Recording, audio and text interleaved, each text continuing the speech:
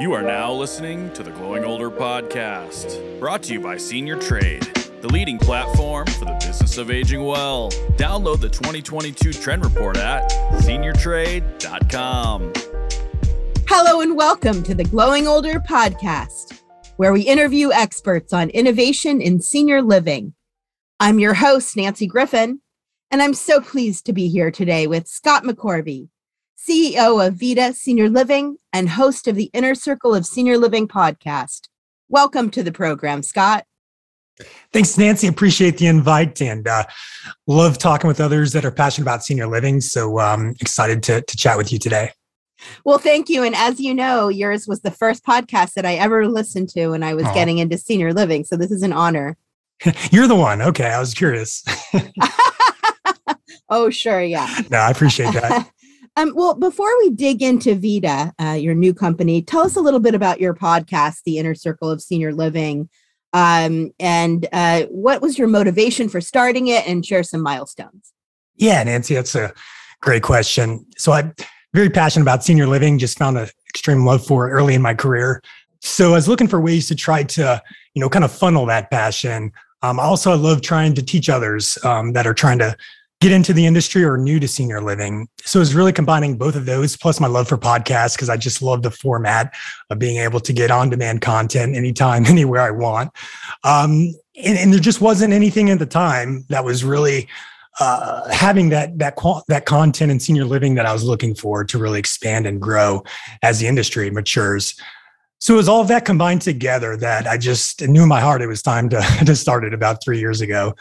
So it just started talking to myself about just random topics that I thought would provide value to folks, but did turn into a really nice platform, a really good industry resource, and a way for me and just everyone that's part of it to really try to improve our industry, try to help each other. So that's really the nucleus of the platform, way to improve our senior living industry as we experience so much growth. But I've been overwhelmed by the amazing support and the different guests that have come on the show has been truly awesome. So thanks. I appreciate you listening and listening early. And last year I didn't do as many shows, but looking to do much more content this year. Well, how did you get into the senior living industry? Tell us a bit about your background. Yeah, absolutely. So I went to Florida State University. I was in the real estate program there. Senior living was not on my radar. I had no idea what it was. There was a group called Health Trust. It's a national appraisal market study firm, and they were recruiting out of the FSU real estate program. They had some alumni from Florida State.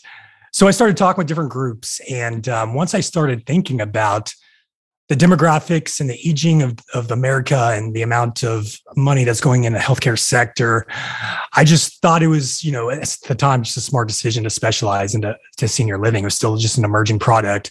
But it was shortly after that, I truly found a love for it. At first, it was just more of kind of, a fascination of this specialization that was just starting out. But then I saw that it was truly making an impact to residents, families, and communities. And that's when I really fell in love with it, that it was way more than just the real estate, that if it was done and done right, it can make a huge impact and do a lot of good. So that's really what I fell in love with it, is that it was more than the real estate, that it was really, these businesses, if you will, that are making a true impact if they're operated correctly. Your new company, Vida, you have really a lot of improvement strategies and fresh ways of doing things. So tell us a little bit about your new company. Absolutely. I've been telling folks feels like I've been preparing this for the last 18 years in the industry, but I'm so excited and grateful to be at this point now. Worked with some amazing operators through the years, which gave me an opportunity to really understand and glean best practices from groups. One thing I knew, what separated good to great operators, in my opinion, was culture. So that was the first thing, is really having a strong, defined culture. And what is culture? That's a good question. I'd say culture is everything that goes into your company, that really provides leadership and direction. And that's something that I saw was desperately needed in senior living. Working with a lot of different operators, everyone has a different culture and way of doing things.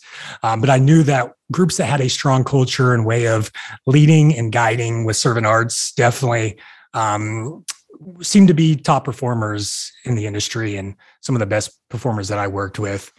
So the first thing I did was really try to define a strong culture, culture based on care, culture based on innovation, and trying to put in the latest advance in cognition improvement care, as well as efficiency, and also looking for ways to reduce waste and increase efficiency operationally. So if that's staffing or any other ways we can try to reduce some of the costs to be more efficient.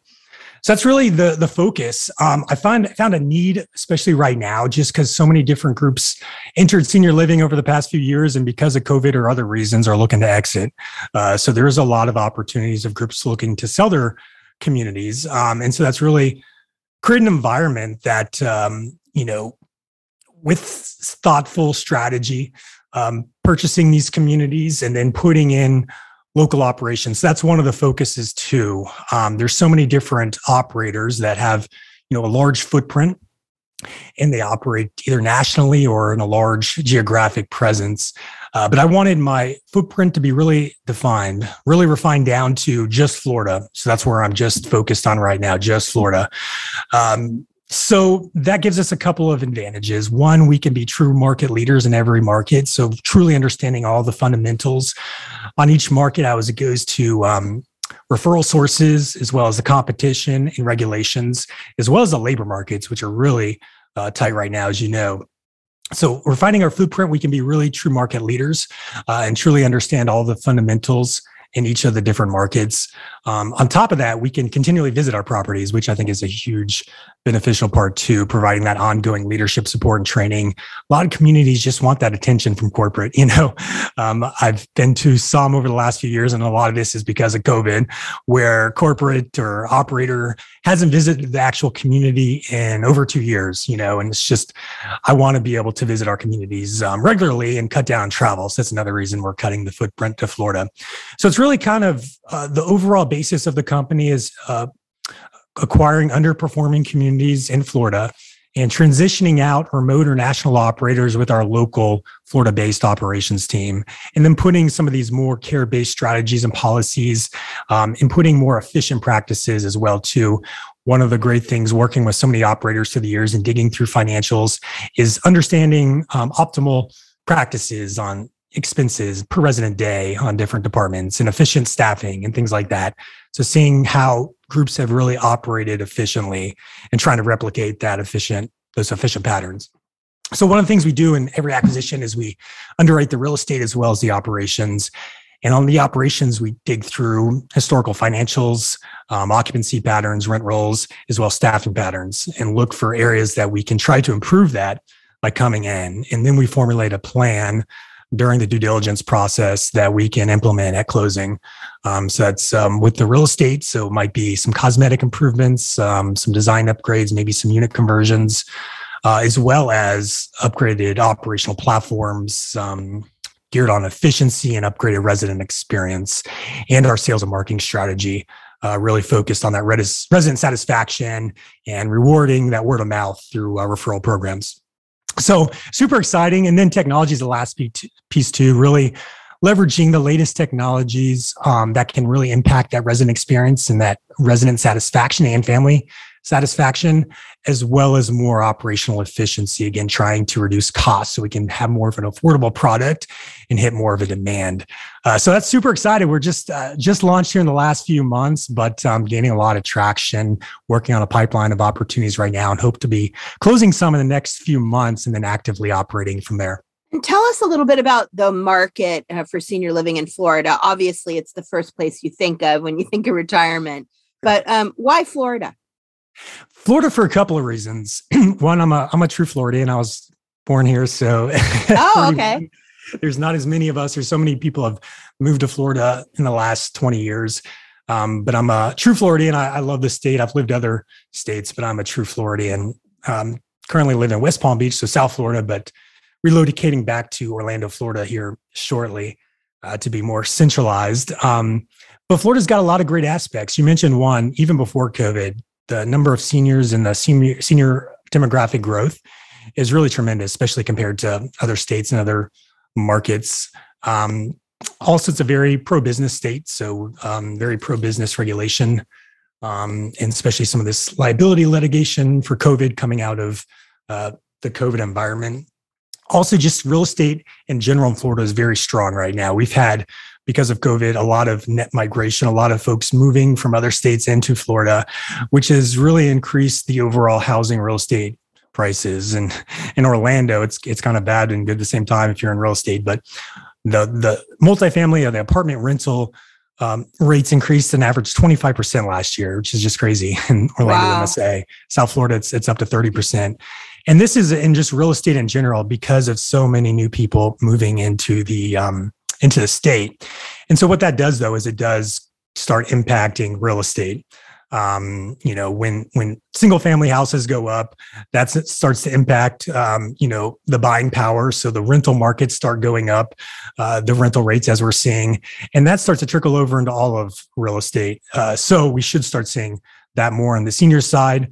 I'm not saying 25% rental increases on seniors, but just the trickle down real estate effect is going to play into it as well. Real estate values are going to rise throughout the board in Florida, just from the new demographics the last few years.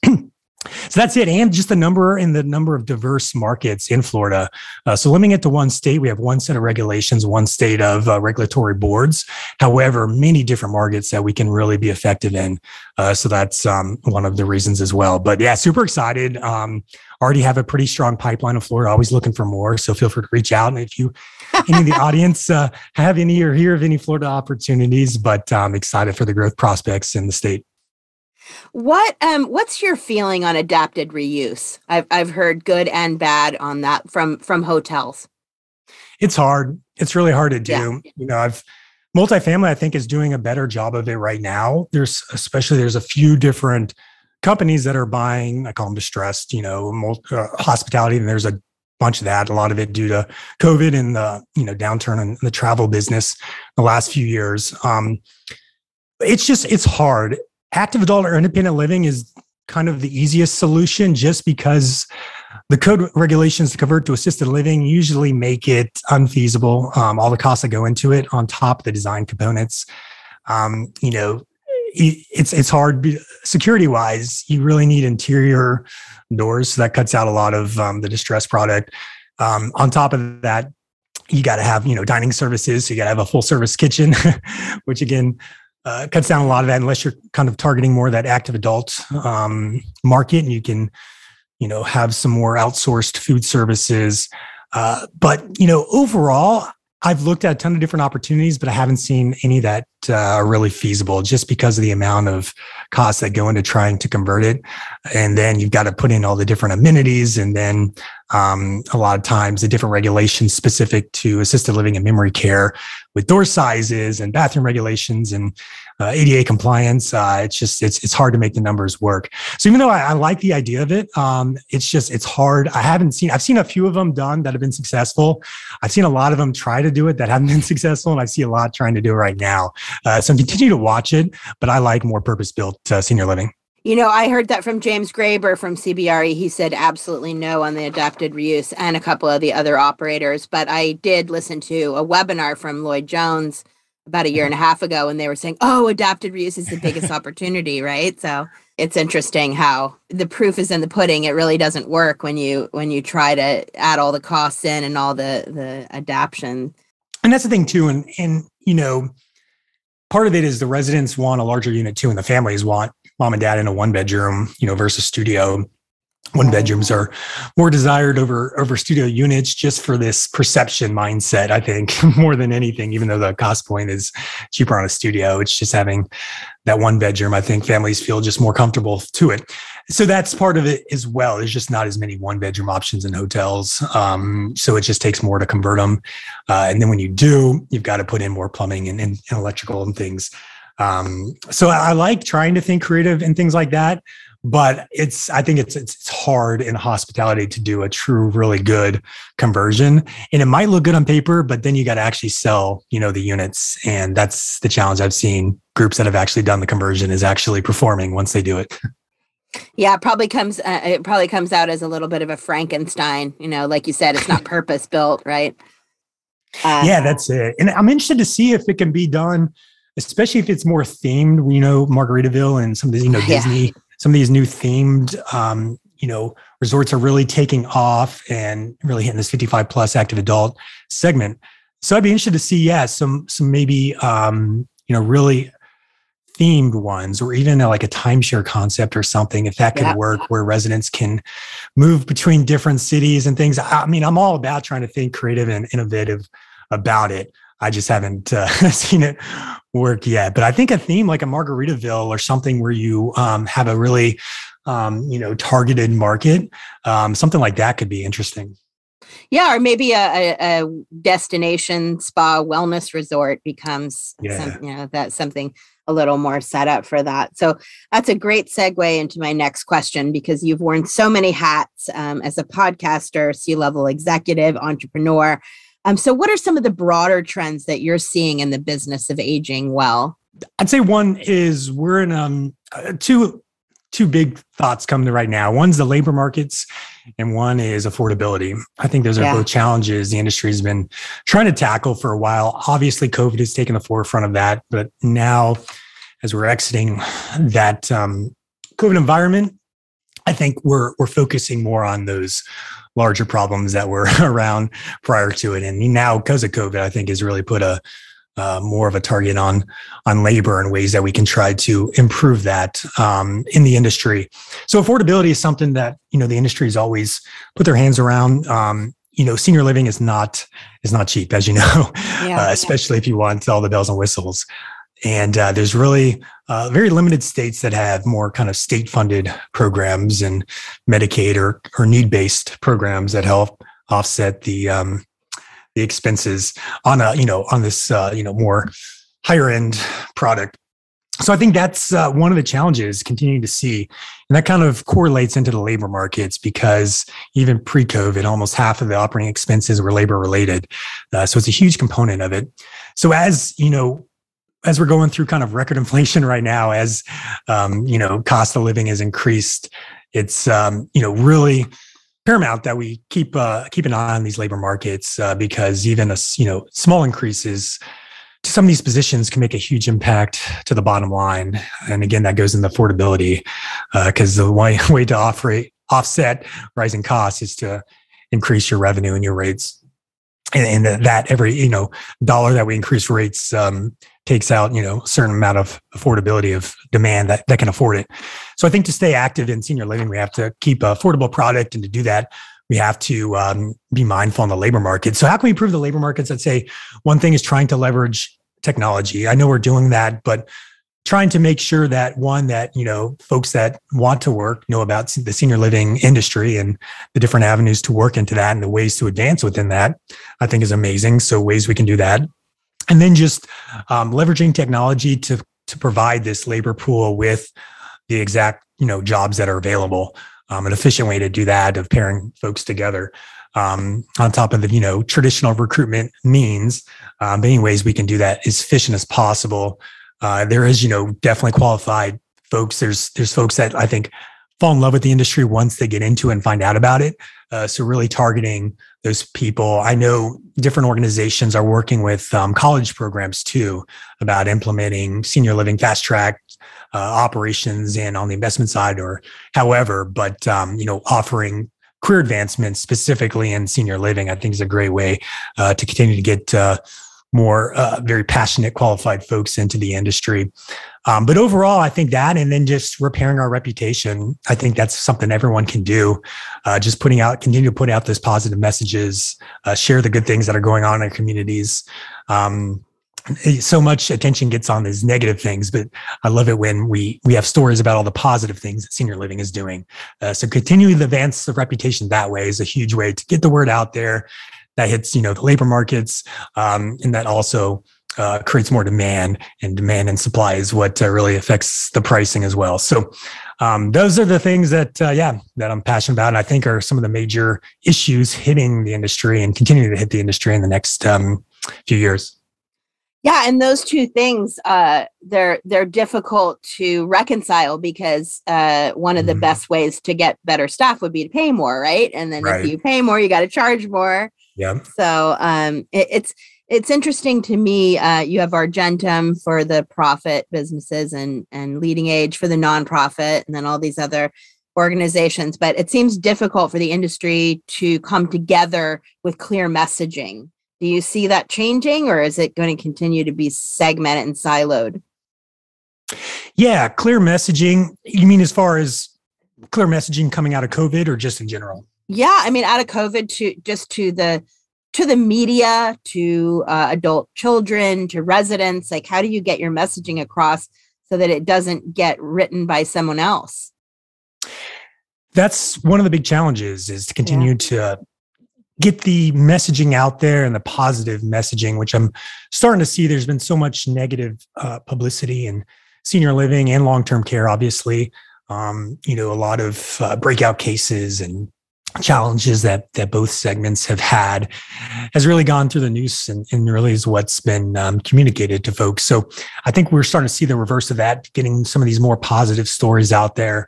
One of the, reasons I wanted to launch Vita Senior Living is to help try to improve the industry. So again, having this positive messaging improvement, the podcast is based on improving the industry, but really focused on these positive messaging. And I think that's how we really repair the industry. I think a lot of folks are still wary about moving folks into senior living. So I want to get over that hump that a lot of people have.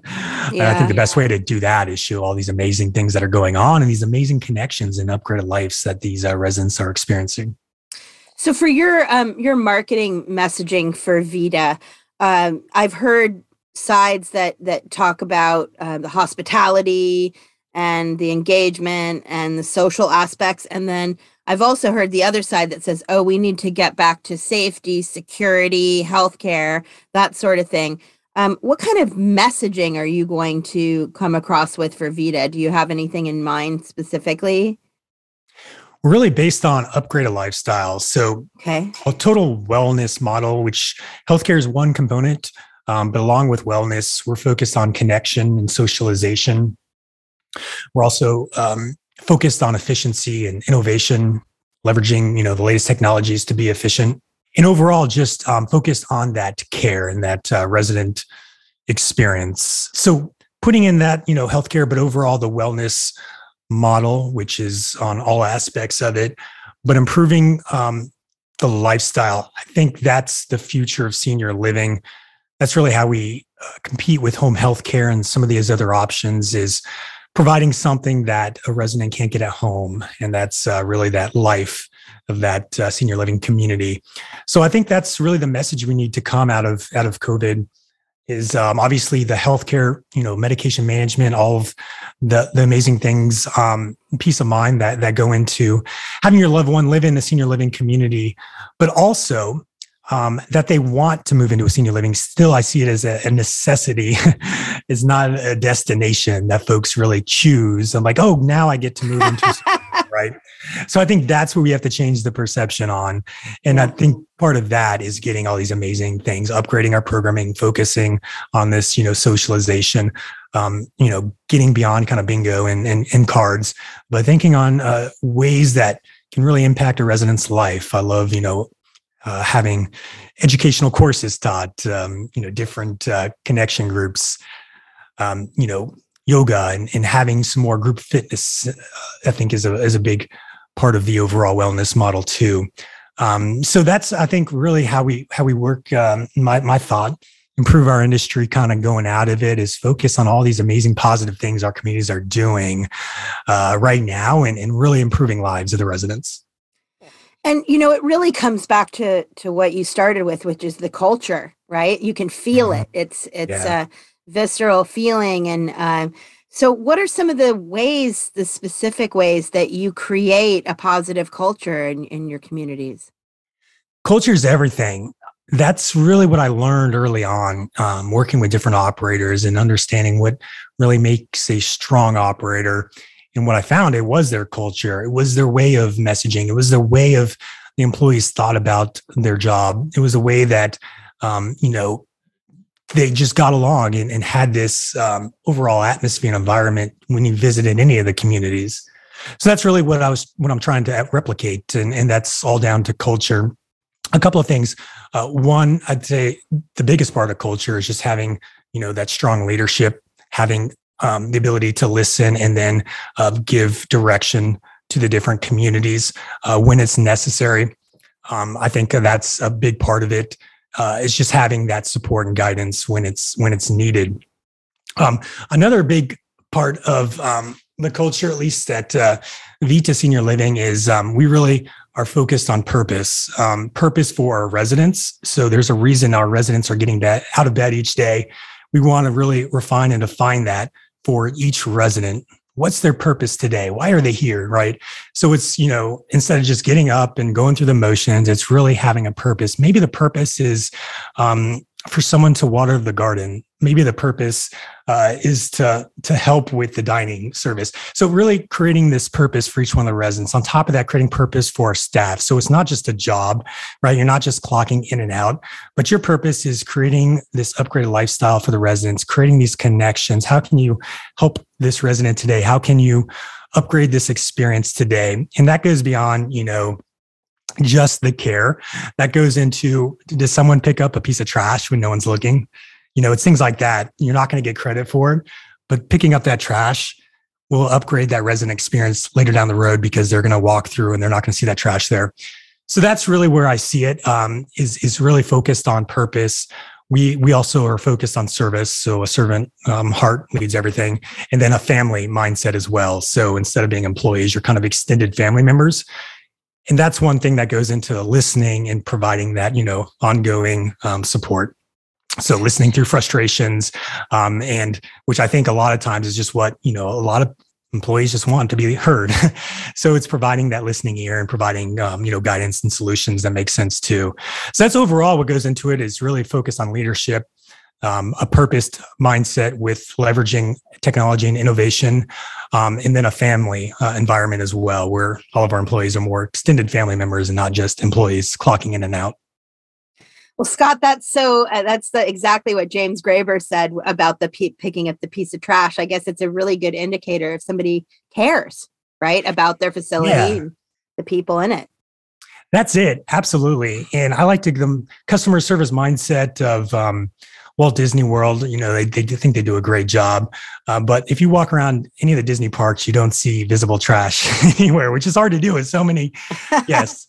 But that goes into their amazing culture. And, they don't call their employees, they're cast members, right? They all have this job, this purpose of creating this, this movie experience, if you will, for the guests that visit the park. So that's kind of an idea of what a culture can do to an organization, and shows you, yes, you don't see any trash anywhere in the Disney parks. Well, it'll be interesting to see what Disney does with their senior living, huh? Totally interested to see that. I think it's super smart. It's a great thing. I know they're starting with 55 plus, but obviously, as you know, that continuum is going to be needed. So it'd be interested to see how far they go in the care spectrum. And here in Florida and based in Orlando, I'm super interested. Well, if you don't want attrition, you kind of have to get the continuum of care eventually, right? That's it. And, it's interesting. So when Walt Disney first got into the business, they became hotel operators instead of working, with third-party operators. They studied and learned the resort business, and they became all in, and they own and operate the resorts. So it'll be interesting to see if they kind of do that with senior living. I know they've been cautious. Just so many hotel groups got into the business, Marriott and Hyatt and Hilton and some others, about 15 years ago, and then they exited because of concerns with care and how that might impact the overall brand. Be interesting to see how that impacts Disney's decision, and if they get into more care-based options that have more risk to them, or if they'll kind of work with other operators to do that. So it'd be interesting to see, and totally be watching that, and curious to see how that goes. Yeah. Well, Scott, this might be an obvious answer, but what gets you most excited these days? Improving lives. That's I forgot to mention, that's the mission of Vita Senior Living. It's improving lives one community at a time. So that's what our focus is too. And that's one big part of our culture and purpose it's not just a job, it's how can we improve lives.